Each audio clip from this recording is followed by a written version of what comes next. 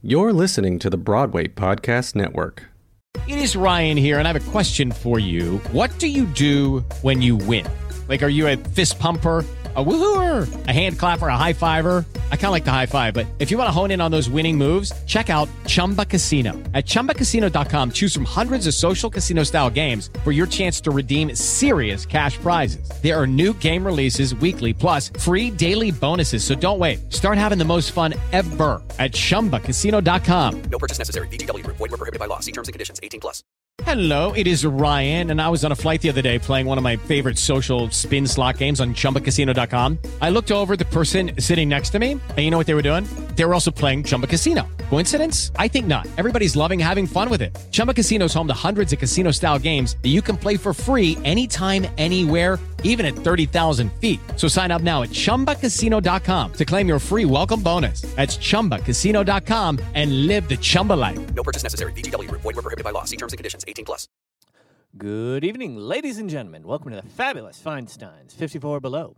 Before we get started this evening, just a polite reminder. Please take this moment to silence your cell phones. Also, there is no flash photography, please. Please welcome Lorna Luft.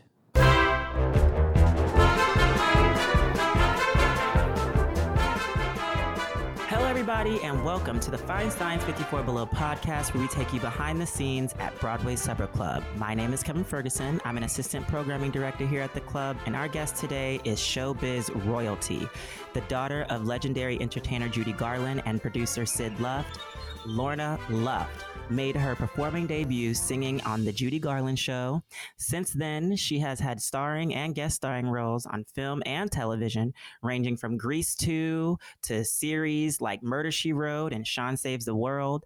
Lorna was the co-executive producer of Life with Judy Garland, the 5-time Emmy Award-winning miniseries based on her best-selling memoir, Me and My Shadows. For several years, Lorna has been starring in American and British productions of Irving Berlin's White Christmas. Lorna is also a concert and cabaret artist who performs all over the world. Her other theatrical credits include her Broadway debut in Promises, Promises, Off-Broadway's Snoopy and the Extremites, the national tour of They're Playing Our Song, a British tour of Pack of Lies, and Gypsy, Grease, Guys and Dolls, Mame, The Unsinkable Molly Brown, and so many more. Everyone, help me welcome the one and only Miss Lorna Luft. Lorna, welcome to the podcast. Thank you. Thank you. Thank you. Thank you. This is so exciting. We're seeing each other remotely right now, but it is such a pleasure to meet you. This is so exciting for me. Thank you so much. This is lovely. I can't wait to be in a room with you, though, because oh my goodness, I've got to tell you this. I'm very over all this. I really am. I want live people. I want to see people. I want to. I'm tired of being a Hollywood square. I just can't. I can't. And I don't want to be on the Brady Bunch. I don't like it. I just got to tell you something. I'm technically challenged. So thank God for my husband. Else people would have just never anything for 17 months. They would have not known anything. Right. Same. It has been quite the shift doing everything remote and the technology that we've all had to learn as artists and performers. It has, wow. It's been definitely a shift. This is like, what's really been amazing to me is that I've always thought learning a new show or learning, let's say, new lyrics or something like that is difficult. Honey, that all can take a back seat. That can all take a back seat to learning how to do anything on a computer with me. Everybody else is really, really technical. I can't. You should try to see me send an email. It's terrifying. Yeah, unfortunately, I have that same problem sometimes too. But listen, we're making it through. Live performances are coming back. In fact, Yay! You are going to grace the 54 Below stage soon. Is this the first time since everything went crazy last year that you've been able to get back on a stage and see a live audience, or have you? Yeah, I can say this, and I haven't said this since my early 20s. This will be my first time. And I sang at my daughter's wedding last month. And in the middle of the song that I was singing at her wedding, I thought to myself, I remember how to do this. I remember what this is like. I remember this, and I just felt sort of a wave of this is going to be okay come over me, because it really is frightening. You sort of go back to your first opening night on a stage, and you think to yourself, I hope I'm going to be okay, and I hope I don't mess anything up, and I hope, and it just takes you back because we've built up so much confidence and we've built up so much. Maybe the word is a little bit of a relaxation about what we do, and we've built up so much of that over the years. And then when you get taken out at the knees by what we've gone through, it just takes you back to remembering what it was like at the very, very beginning of when you first stepped on a stage. Because not to have done that in these 17 months that everybody has gone through the same thing that I have gone, I've never, ever, ever felt that my toes literally were hanging over the rabbit hole. And my husband has said to me, don't go down that rabbit hole because it's frightening. It really was frightening. It was scary. It was everything. And it was really easy for all of us to fall into the, oh my God, what are we going to do thing. And then someone said, okay, there's something that we can all connect on it, and it's mechanical. But we all learned to do it. I mean, if you'd left it up to me, you would have never seen me again, because Okay. Yes. know. Yes. But I have to say, I'm so truly filled with grateful, and I'm so filled with joy that I'm coming back to some place that is so special to me. 54 Below is so special to me. And I mean that because I feel such a connection to everyone who takes part in making that entire room work. Yeah. And I thought about everybody so much, and I thought, is everybody going to be okay? And what can I do? And how can I help them? And all of that, because I really got scared about the room, because it means so much to so many of us, because we are so well looked after. And it's like you really do feel that your second home. The door was closed for a while and we couldn't get in. And I thought to myself, how do I help these people? How do I help the staff there and all of that? It was really, to me, I was so scared for you guys. And my show that I put together, I thought to myself, what do I want to say? What do I want to do? And I thought to myself, a lot of people are using the word pandemic, all of that. And I really thought, I don't really want to. I know we're in one, and we know that, all right? So I thought, what have I learned throughout all of this? And I've really learned about the word grateful. So my show is, I'm so excited. I'm so excited all about my gratefuls in my life. It's all about the composers and the lyricists who I have known in my life, that I was friendly with, and who are my gratefuls, and their music and their lyrics. Yes. And the stories that go along with all of the brilliant composers and lyricists that I have known in my life. Not all of them, else we'd have to be there for a lot longer. But I picked the ones that I think will bring joy and memories and fun. Just fun. Yes. Yes. You I'm ready to know? have some fun too, Lorna. I get am that. so ready. Yes. Let's get and have some fun. Let's laugh. Let's clap. Let's cheer. Oh, I'm ready. let's do that. I'm ready. I'm so ready to just go out and see people. And it's just interesting because you always think of yourself, because let's face it, I'm old. And I know that, okay, don't beat around the bush. I'm old. So, I mean, we've never had anything like this, because when you look throughout history, show business has been the one thing that has always flourished during any kind of really terrifying thing that this country has gone through. And all of a sudden, I felt like we were sort of on the Autobahn, if you understand what I mean. Yes. So I felt like we were all going 150 miles an hour, and we weren't taking time to say, hello, how are you? How do you feel? How's your family? Or anything. And it went from a green light. It didn't even go to yellow. It just went to stop. Yeah. And we all stopped. And I thought it was really terrifying, and it was really scary, and it was a lot of things. But then you started to think, what have I learned from this? And I think we've learned to just take that moment and call someone that maybe we haven't spoken to and say, you okay? Are you all right?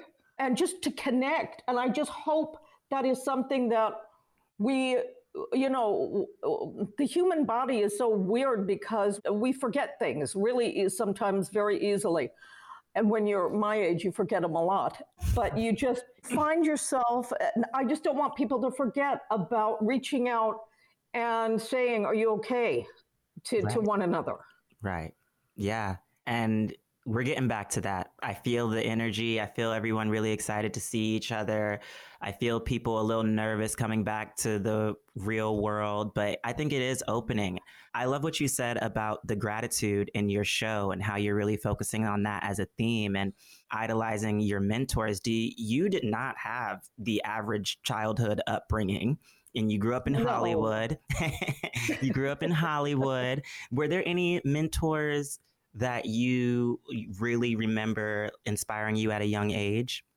Well, yeah. I mean, I didn't really grow up in Hollywood. I grew up in Los Angeles, London, and New York because my mom was always on the road. So we would go with her. So when everyone whose parents had famous people that were in their family on television, they were grounded and we were gypsies. We just went everywhere. Yeah. And I always thought I loved that. I really did. So I got to meet composers and lyricists that my mother was working with all over the world.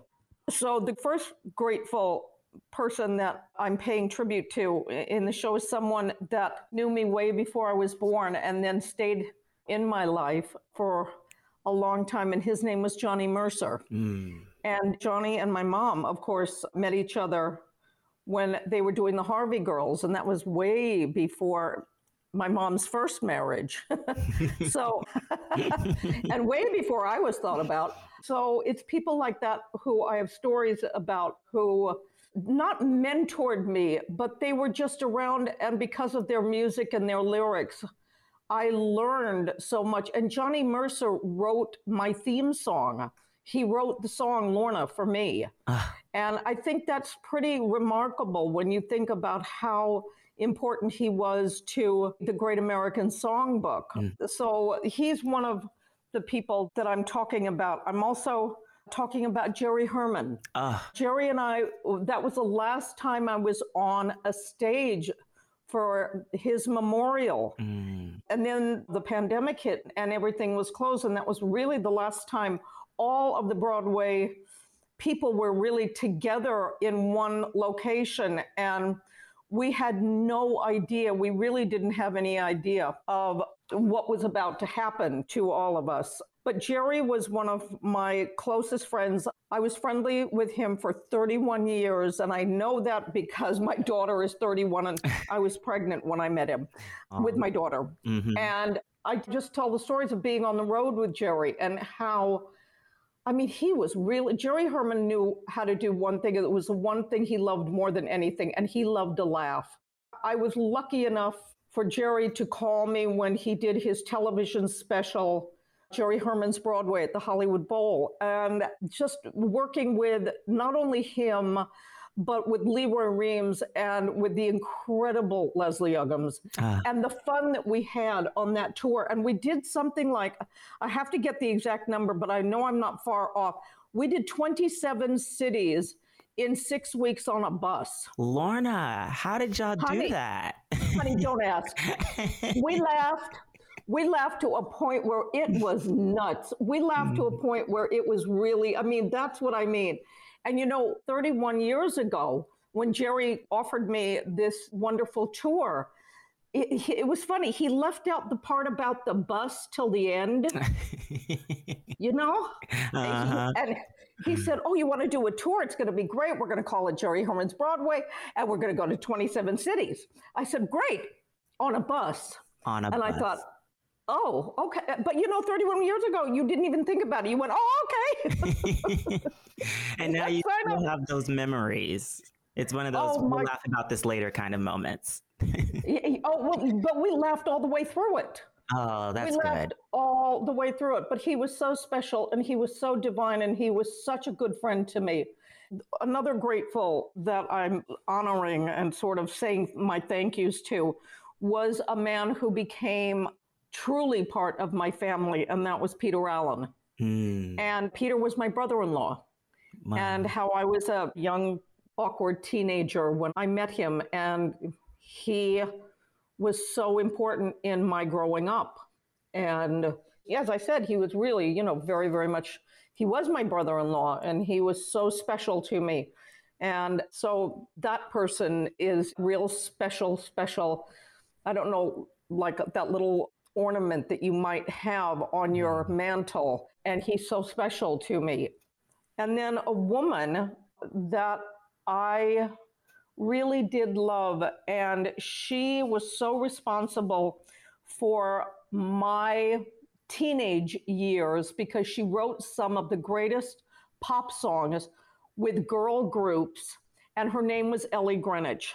Oh, And yeah. Ellie Greenwich was my friend, and it's a funny story how I met her, but as a teenager, I was so desperately crazy and in love with all of those girl groups, the groups that she wrote for, the Ronettes, the Crystals, Bobby Sox and the Blue Jeans. I mean, all of those great girl groups. And she wrote all those songs, and all of those songs are just joy and they're fun. And they take us all back to a time where it was a lot less complicated. Oof. You can say that again. Definitely. I can imagine things were much simpler back then. But now we're here. And because of that, and because of your journey, you've been everywhere. You have performed in so many prestigious venues like the Hollywood Bowl and Carnegie Hall and the London Palladium. Do you have a venue that you still want to check out or perform at, or a dream that's been on your bucket list? Gosh, you know something? I don't know, because I've been very, very, very lucky to have performed in these great, great venues. I guess the reason that I like the older venues, like the London Palladium and of course Carnegie Hall, is the history. I do love going back and looking at and seeing, that you're standing on the same stage as, and then you go down the road to see who, and it just becomes incredibly special. And there are venues for many artists that are special because maybe they love the sound, maybe they love the history, maybe they love the feel. And that's one of the things that I have found to be really, really important, because there's something about going into a venue that you have performed at, and that it's basic, like the venue sort of wraps its arms around you. Mm-hmm. And you think, I feel okay. And even though it's really big, I played the Hollywood Bowl several times, and it's so daunting. Yeah. People are sitting literally in a different zip code. And I mean, they really are. I mean, I always say I can see everybody up there in Pasadena. They're someplace else. But there's something about knowing who has been on that stage and the special history of the venue. And then you think, listen, I'm really lucky to be here, so take advantage of where you are and what this means, and just don't treat it as another gig. Wow. Definitely. Just be appreciative all the way through. I feel with your childhood and just traveling around so much, were there moments where you might have been a little hesitant taking the career path of a performer? Do you remember any moments growing up that made you like, I don't know if I want to be a performer? Or were there moments that definitely catapulted you into wanting to be a performer? I think, and I've said this before, when you come from a family of doctors, you're going to be a doctor. If you come from a family of lawyers, somebody's going to be a lawyer. I just went into the family business. Yes. I didn't do anything odd. And when people always say to me, well, do you think that going into show business. No, I was born into show business. So it's something that I was born into. And it wasn't something that I used to say to people whenever people ask me what it was like. And I always say I have nothing to compare it to because I didn't grow up in the Smith family and then Judy Garland adopted me. Right. So it's like I don't have anything to compare it. This was my normal. And I know it sounds odd to people, but it really, really was. Yeah. So going into show business really wasn't anything. Nothing ever crossed my mind that I wouldn't. And I don't mean maybe not as a performer, maybe as, I don't know, something else, but it was always in the business. Yes, yes. So I never really, really thought about that. But it does make me laugh because I was on a television series for a while, which was very, very fortunate that I was on this show called Trapper John MD. And I was on it with a young man who a lot of actors on the show were brilliant, but Brian Stokes Mitchell was on the show with me. Wow. And so Stokes and I were on this series together. And we would just sit and laugh and this, that, and the other. And nobody knew this because I never told anybody this. Okay, so I was playing this nurse. And we had this one storyline where I was supposed to give this actor a shot, a hypodermic. What they didn't know is I have a dreaded fear of them. Oh, no. And so, so they put this hypodermic in my hand. And the next thing I heard was the director of photography say, "Where'd she go?" And I had hit the floor. Okay. And Lorna! So I did. Like that.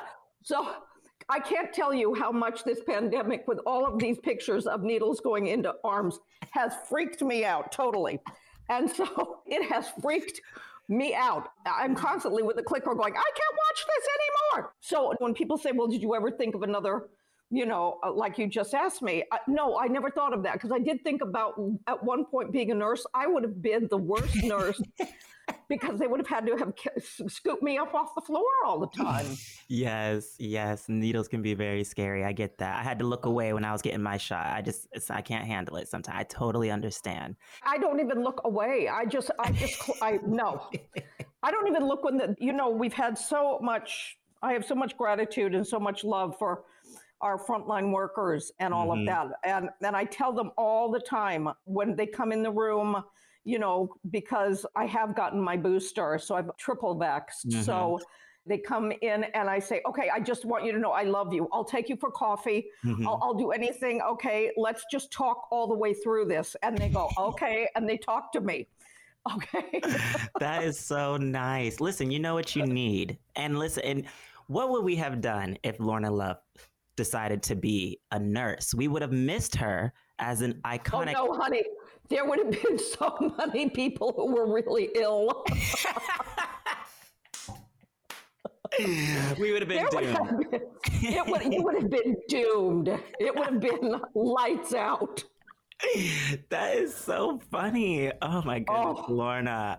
Listen, I love that you decided to go into the family business. I remember the first time I saw you on the screen, it was as Pink Lady Paulette in Grease 2. We love Grease 2. How do you feel that out of all these years, Grease 2 is still so iconic? It's kind of become like a camp favorite and like younger generations have fallen in love with it. How does that feel? And what was that experience like doing that movie? It was a great experience. I mean, come on, we weren't out there doing Shakespeare. We were doing Grease too. It was a very, very, very long process for me because I knew Alan Carr and I knew when he was doing the first one. And I was living in England at the time. And he said to me after they had finished the first one, and I had known Patricia Birch. Pat Birch and I knew each other from They're Playing Our Song. So I had known Pat Birch and I knew Alan Carr and I didn't know Robert Stigwood, but they had called me and they said, there's going to be a movie called Summer School and we want you to be a part of Summer School. And that was right after the first Grease opened. And then it just took forever. And it was I think it was something like 5 to 6 years after the first one had been done that they finally got everybody on board for Grease 2. And it was a long audition process. And it taught me a great deal about doing a film as an ensemble player. And I was so thrilled to be a part of the movie. And I was so honored because I got to work with 3 people that I was so, I guess, in awe of. And the first one was Eve Arden. I loved Eve Arden so much. I was such a huge fan of her work and of her talent. And then Dodie Goodman. And of course, Sid Caesar, Tab Hunter. Those were the people that I would sit on the set and just talk to. And the first thing we would always say, good morning to each other. And then I'd say, okay, when you did this movie, spill it. Okay. And they would just laugh because a lot of the younger people weren't as maybe in tune as I was into their biography and their history as actors. And I remember the morning that I walked into the makeup trailer and Eve Arden was sitting there and she just said, I adored your mother. And I said, I know. And my mother loved you. And I can't tell you how much your work has done so much for me and your incredible talent. And she just looked at me and she said, I'll pay you anything you want.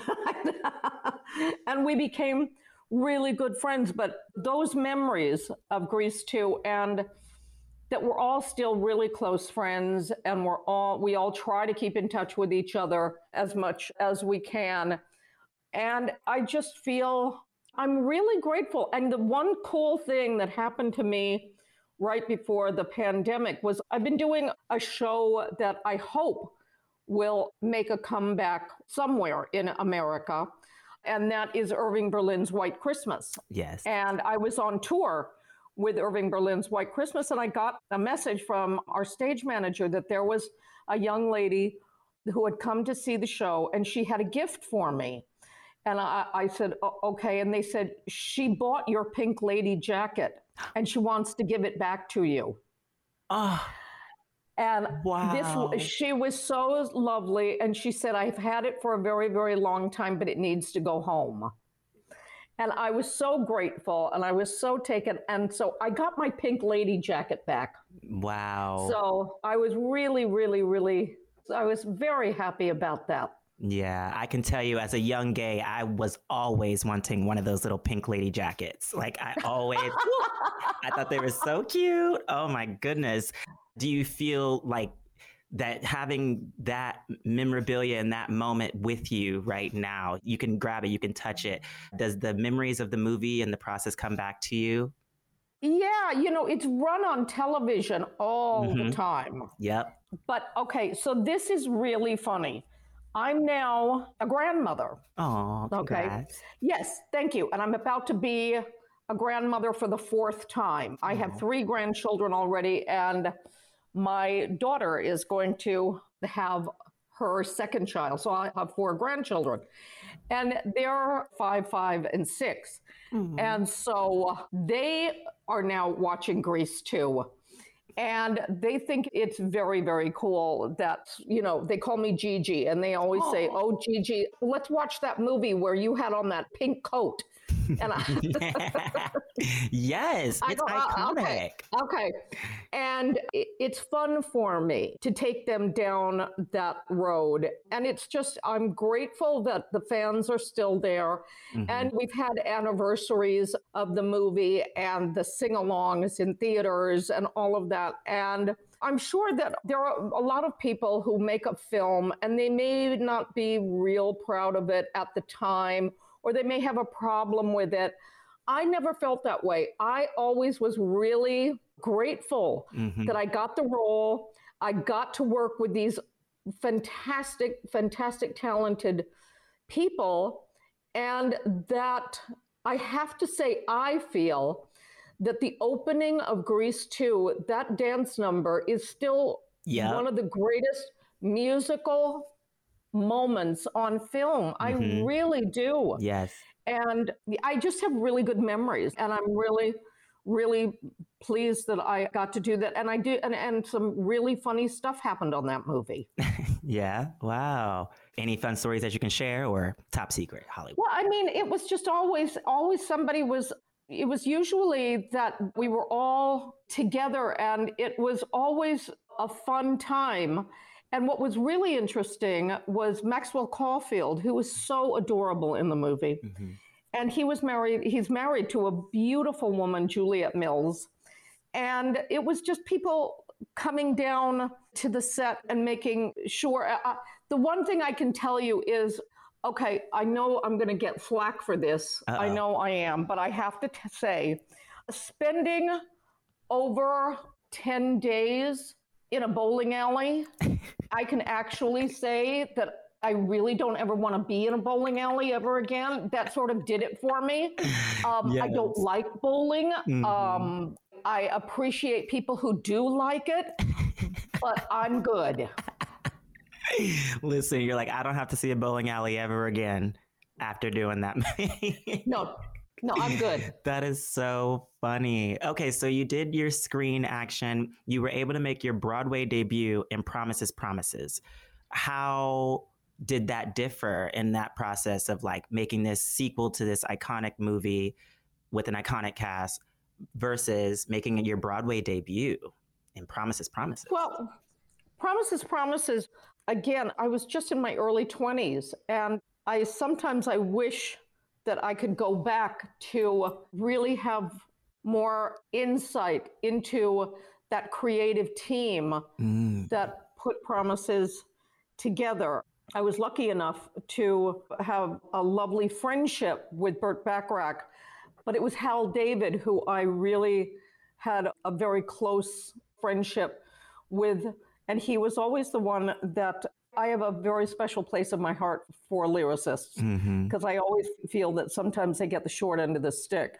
And Michael Bennett was as brilliant as you could possibly imagine and terrifying at the same time, because he was scary, because you didn't want to screw up in front of him. When I met him on Promises, he had not seen the show for a while, and he came in unannounced, which I think a lot of choreographers, directors do, just to make sure that the cast doesn't know. And he was angry at certain things that maybe needed to be polished and things and all of that. And I had a very, very long hairpiece, which was a fall that came down. And I remember him knocking sort of hard on my dressing room door. And it was sort of, well, he banged on the door. Wow. And, okay, he did. And I opened it up and he said, "Who put you in that hair?" And I said, "Hi." And he said, he was just saying, "You look like Alice in Wonderland. And it looks like the character of Sheldrake is a pedophile, and we're cut that hair." And he was like, wow. I was like, okay, all right. But he was right. And you didn't want to piss off Michael Bennett. You really didn't, because I said he had a pretty good temper. But when he liked something, and when he saw his work being done to the level that he knew it could be, he was a really wonderful, wonderful guy. And I just wish I had more time than I did with Michael. Yeah. But Neil Simon was, for me, just the quintessential New York writer. I know that a lot of his shows were turned into movies, and he did write incredible movies, but he was so amazing because Neil Simon's work had a rhythm. And if you didn't say it exactly on the page, and if you skipped a word or you dropped something wouldn't land. He actually wrote in almost a musical way.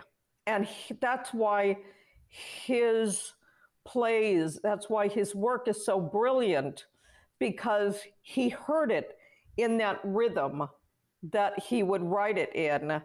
And when they're playing our song, and I did Promises, Promises, And I learned a great deal of how, I very rarely use the word genius because I think it's tossed around too much. But Neil Simon truly was a genius because he knew that if you said the exact words as he wrote them, whatever the final outcome of that sentence would be, it would land. Yeah. And that's extraordinary. And when you look at his work from the very beginning throughout his entire incredible career, I was so lucky. That was the first artist words that I got to speak were Neil Simon's.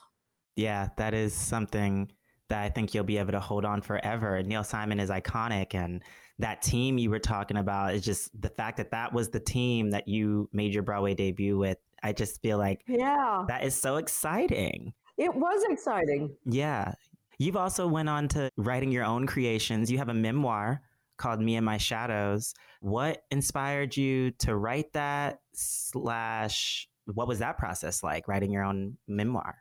Well, I'm very grateful that the reason that I wrote Me and My Shadows was actually I was in the gym. I had just taken a spin class and I was at the front desk and I was hot and sweaty and repulsive after, you are with a class. And I can't remember, it was one of the Laker wives, okay, because they were in the class with me. And I am a massive Los Angeles Lakers fan. Oh. So, and Lorna. Yes. All right. Yes. They're my Lakers. Yes. I take it all personally. Oh, yes. And so does my whole family. But anyway, she said, there's another book about your mom coming out next. And I thought, really? How many books is this going to be where these people weren't in my house? There was nobody under a bed writing down what happened. And all of this, and I thought, maybe it's time. Maybe it's time to tell this story of what my mother was like as a parent, as my mother, and not as an icon and not as a legend, but as the person I knew. And so I wrote the book in 18 months. I had a fantastic editor at Simon & Schuster.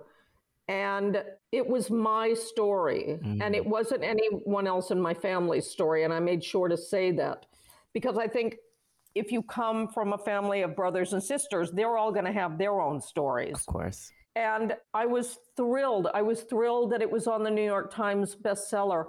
I was thrilled that it did so well. And then when I was able to make a 4-hour miniseries from the book with the unbelievable Tammy Blanchard and Judy Davis.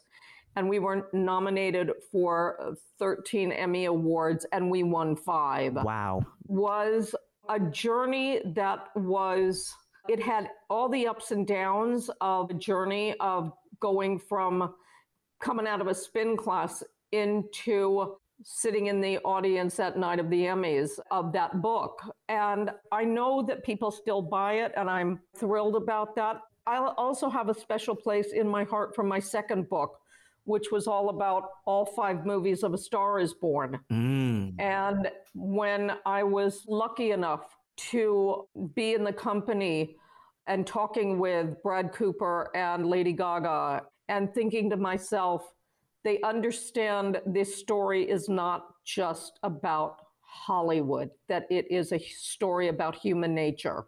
Yes. And that this is what happens to people.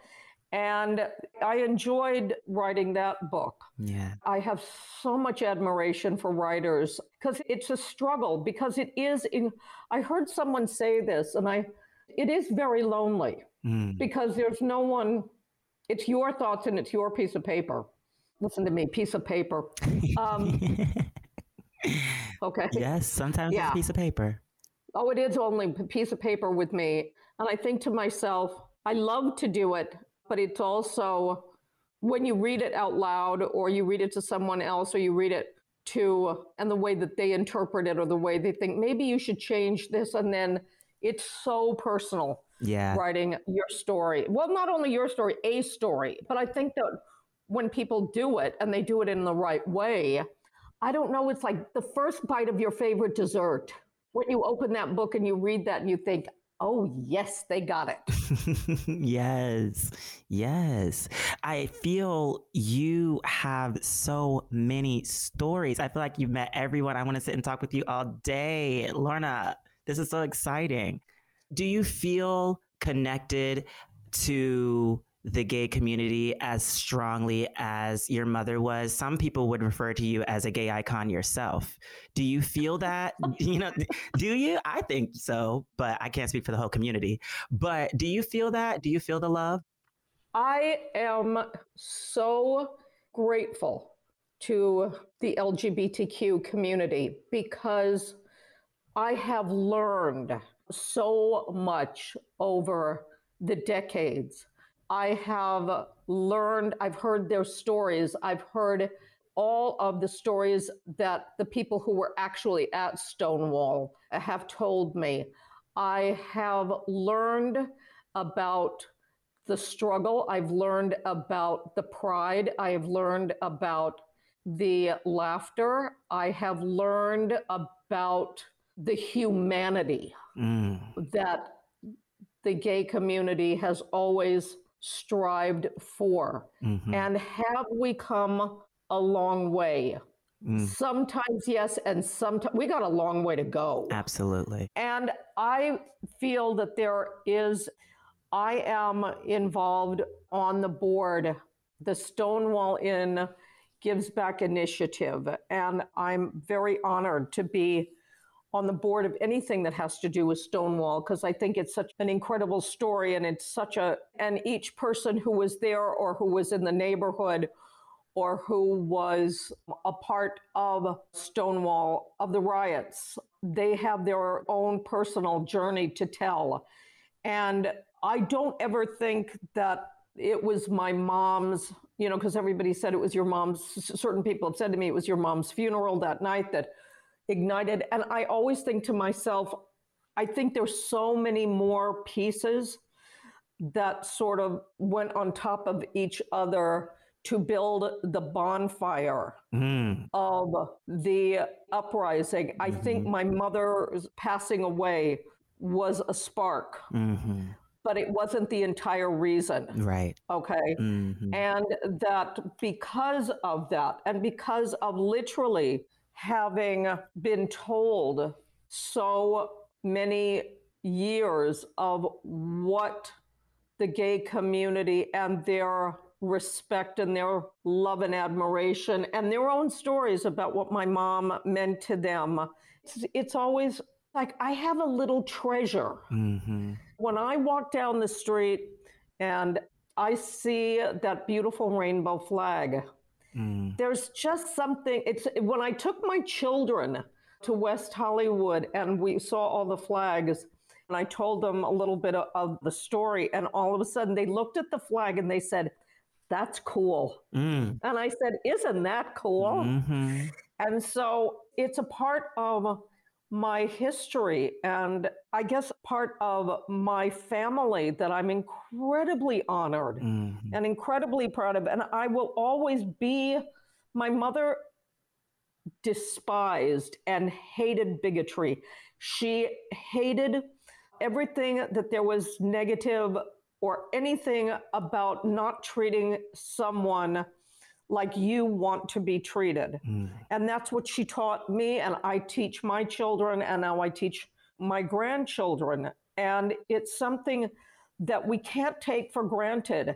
And sometimes I get frightened and I get scared that we're going backwards, and then I have to say, you have a voice and you have a way of just, if you meet someone, and especially in today's heated atmosphere, of just saying, explain this to me and talk to me about it.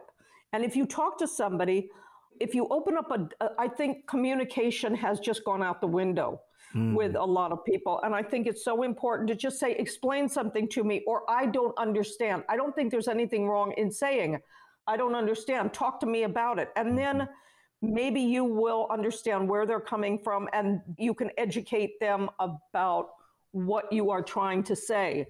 And I just found that my mother was such an amazing communicator, and who she grew up with in her life as the great people in her life, and who she listened to, and how she talked to my sister and my brother and myself.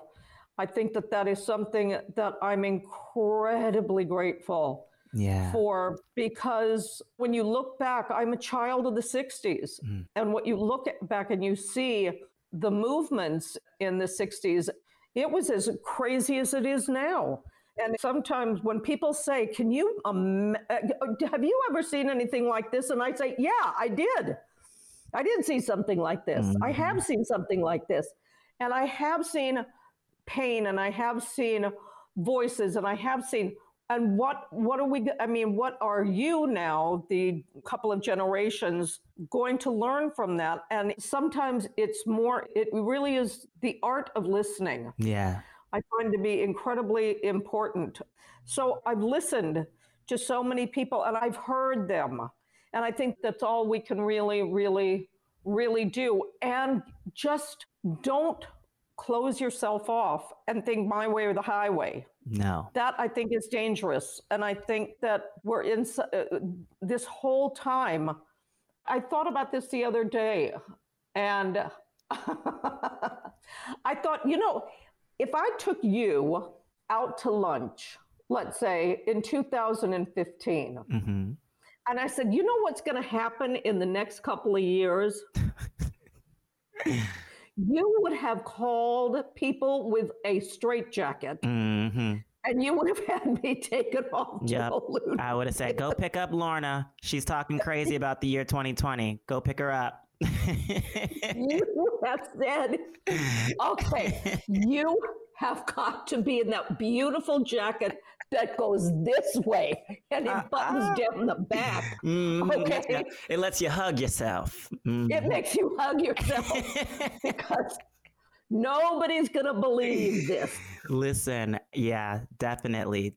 Well, I just love what you said about listening to each other and being vulnerable and saying, I don't know that. Please explain that to me. I think a lot of people have to hear that. And the fact that you were just raised with that idea and you still believe in that, I think it's so beautiful. And it's definitely something that people got to hear. Well, I think people hear it. I just don't know if I want more so to hear it is to apply it. I feel that, yes, New York is an unbelievable part of my growing up and my love of the city and of the entire state of New York. And I love that when it comes down to, and I know people have asked me when I'm in different countries, are New Yorkers sometimes looked at as brash and rude and all of that? And I said, okay, let me just explain something to you. A lot of people in New York are on their own time clock. And yes, because it is a city that has a pulse to it and an energy and all of that, you can apply that to any big city. But New York City, when it gets into a dire situation, and God knows New York City has been in dire situations, nobody comes together like that city. Nobody just reaches out and just lets all of that crap say, okay, we're going to be there for each other. And it's just, that's the special thing about New York. And that's why it's so important that people are going back to, I guess, what you're going to call our new normal. Yeah. And when I saw, I guess it was last night, Wicked opened last night, and Kristen Chenoweth was on the stage. And I looked, there was a picture of her, and I love her so much. She's been so lovely to me. Anyway, so I saw her on the stage, but it showed a packed theater. And I literally blew it up on my computer, and I said, look. We're back. It's happening. I mean, it's happening. And I think to myself, that is what New York stands for, the theater. It stands for, I watched something really amazing, which was just, it was so, I guess the only word I can use for it was completely heartwarming, heart-wrenching, and just made my heart actually almost hurt and fill up with love so much.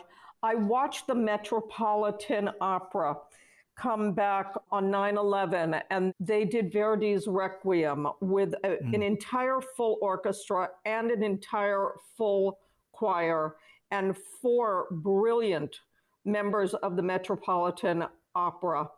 And to see that happening, and Misty Copeland introduced it, and to see those musicians, that choir, on that unbelievably sad anniversary, but to see everybody holding on to each other was just, it was so heartwarming.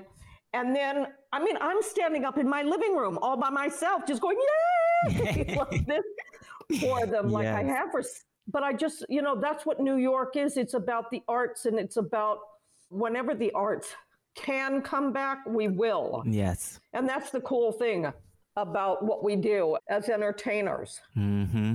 Yes. The show must go on. You know how they say that. Honey, listen, I knew Freddie Mercury. Okay. So the show must go on. Wow. And this has been, you want to call, you know how we all get to our microphones, and I'm sure you do it pretty much every time you do a podcast, and you say testing 1, 2, 3. Honey, this has been testing 1, 2, 3. We have done the test over and over again. It is time to get to the show. Yeah, it is. Yes. It's like, okay, somebody's going to call places. Okay. It's happening. And, it's so great. Mm-hmm. It really is. It's really heartwarming, and it's heartfelt. And it is. It's sort of, I don't know, it's a little bit daunting. And I never thought I would really feel like that because, it's something I do and all of that. But because when you don't do it, it's like anything, when everybody says, oh, it's like riding a horse. Well, when you haven't been on the horse for a while. Okay. It's a little bit frightening. But then you think to yourself, we're all there to do one thing, and that is be entertained. Yes. I mean, it's not such a really huge deal what we're doing. Yeah. And to be able to say thank you. Yeah, what we've been through and what we've all experienced and what we've been through, and we can all now go and share that with each other. And I have to say, when people say social distancing, fine. I'm all about safety. Mm-hmm. Let's do it. Yeah. Let's all do it, because let's keep pushing forward and not go backwards with anything. Yes. Oh, yes. Moving forward with everything. With everything. I definitely feel a shift of some kind with the industry, especially after last year. And I like the shift. I like to see where it's going. And I feel like theater is transitioning into this new era with what we got to work with and the stories that are being told. I just think it's beautiful. And I'm really excited to have you back in the city, to be back at the Fine Science 54 Below stage.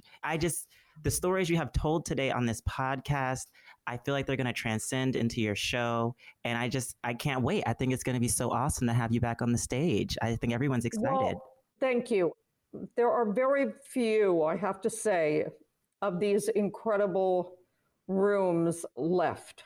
And it's sad to me because a lot of the rooms, just coming up in the 70s and the 80s and all that, there used to be so many rooms around the country that you could play, but the industry changes and people want to stay home more and watch TV and all of that. And I understood why nightclubs and cabaret rooms and all that, why they didn't make it. But when you have this jewel, which that's what I consider 54 Below. And let me just say one thing, and we all know it, and there's no getting around it. I had some of the greatest times of my life at Studio 54 up above. Yes. Okay. And you can all watch that documentary, and I should be getting a residual because I'm in that a lot. Okay. And so, I mean, that whole building. Okay. Call them up. I mean, I just find that whole building so special and so wonderful. And so I'm so grateful to everyone who works there. And I'm so glad that everybody is back and all of that, because I really, honest to God, I really did worry about you guys. Aw, thank you. I'll definitely let the rest of the team know that, and I'm sure they'll hear it on the podcast. Please, thank you. love them. I do. I love them. And you know why I love them? I love 54 Below. And I'll tell you why. I love 54 Below so much, because you really are walking back into a time of, it is glamorous, okay? And it is beautiful. And you do expect to, I don't know, see someone dressed in some fabulous suit walk by in there, because it's glamour and it just has a timeless energy about the decor, about everything about 54 Below is so special. And I have to say this because this is my part of my love of 54 Below. It has the greatest sound and lights, and all of the people who run the technical part of 54 Below, I love them. Yeah. I mean, they are so caring and they do the greatest job. And I don't know, that day of rehearsal, there's going to be a lot. Get out the Kleenex, honey. I want that concession. All right. Get that concession out. Okay. We'll make sure we have the Kleenex ready for you, Lorna. We are going to have all the emotion seeing you back at the club as well. We are so excited for you. We love you just as much as you love us. And I just want to thank you for taking so much time out of your day today to chat with me and just tell all those stories. You have inspired me so much today, just sitting and chatting with you. I'm so excited to see you perform back at the club. This is so exciting. It is exciting. I guess over the last 17 months, we have all sort of felt a bit like having the rug, you know, the old magician's thing where he pulls the tablecloth off and nothing moves or it falls on the floor. We've been living with that tablecloth. Okay, because we don't know if it's all going to crash down or if it's all going to be okay. You know what I mean? It's like, yes. That's the visual I always have. There's that tablecloth. I don't know what's going to happen when we pull it. Yes. And that's what we've been living through for 17 months. And I think to myself, I've now, when I saw that picture of the theaters opening last night and I saw all of that, I thought, oh my God, they pulled the tablecloth and it's all still there. Yes. Yay! Yes. Wow, that is a brilliant metaphor. That is so true. That is exactly how it feels. And it is like a sigh of relief, like, oh, the show's opened. We're okay. We're okay. Yeah. And I'm grateful. And that's what the show is called. It's all about, what did I get out of this? I got to stop and I got to realize, what are my gratefuls? And I think that that's a very, very cool thing to say during something that was so, I guess you want to say, unpredictable, so unhinged, so crazy, so everything. What was the good that you got out of this? What can you take away that you got out of this? And if you can find something that is a positive out of all the negativity, then I think that you've learned something, and that's what you should leave the room with. Thank you so much for taking the time out to chat with us today, Lorna. You can catch Lorna Luft on October 21st through October 23rd at 7 p.m. at Feinstein's 54 Below. Join Lorna as she brings joy to the craziness in the world around us by sharing her favorites from the Great American Songbook. Expect some songs made famous by her mother and film legend Judy Garland, as well as stories from Hollywood, Broadway, and beyond, as only she can tell them. You don't want to miss this. Get your tickets now. You've been listening to the Feinstein's 54 Below podcast, part of the Broadway Podcast Network. Subscribe and rate us on Apple Podcasts or your favorite podcast app. Hey, it's Leslie Odom Jr. here on the Broadway Podcast Network to tell you about the Rise Theater Directory, a program of Maestro Music. Rise is a national online resource designed to connect and empower backstage and administrative and creative theater professionals from underrepresented backgrounds. If you work or aspire to work in the theater community, this can help you find your next project. And if you hire theater professionals, search the Rise Theater directory to find your next team. Create your profile now and get more information by visiting risetheater.org. That's theater with an risetheatre.org, because only together we rise. Hey guys, it is Ryan. I'm not sure if you know this about me, but I'm a bit of a fun fanatic when I can. I like to work, but I like fun too. It's a thing. And now the truth is out there. I can tell you about my favorite place to have fun. Chumba Casino. They have hundreds of social casino style games to choose from with new games released each week. You can play for free anytime, anywhere. And each day brings a new chance to collect daily bonuses. So join me in the fun. Sign up now at ChumbaCasino.com. No purchase necessary. VGW Group. Void where prohibited by law. See terms and conditions. 18+.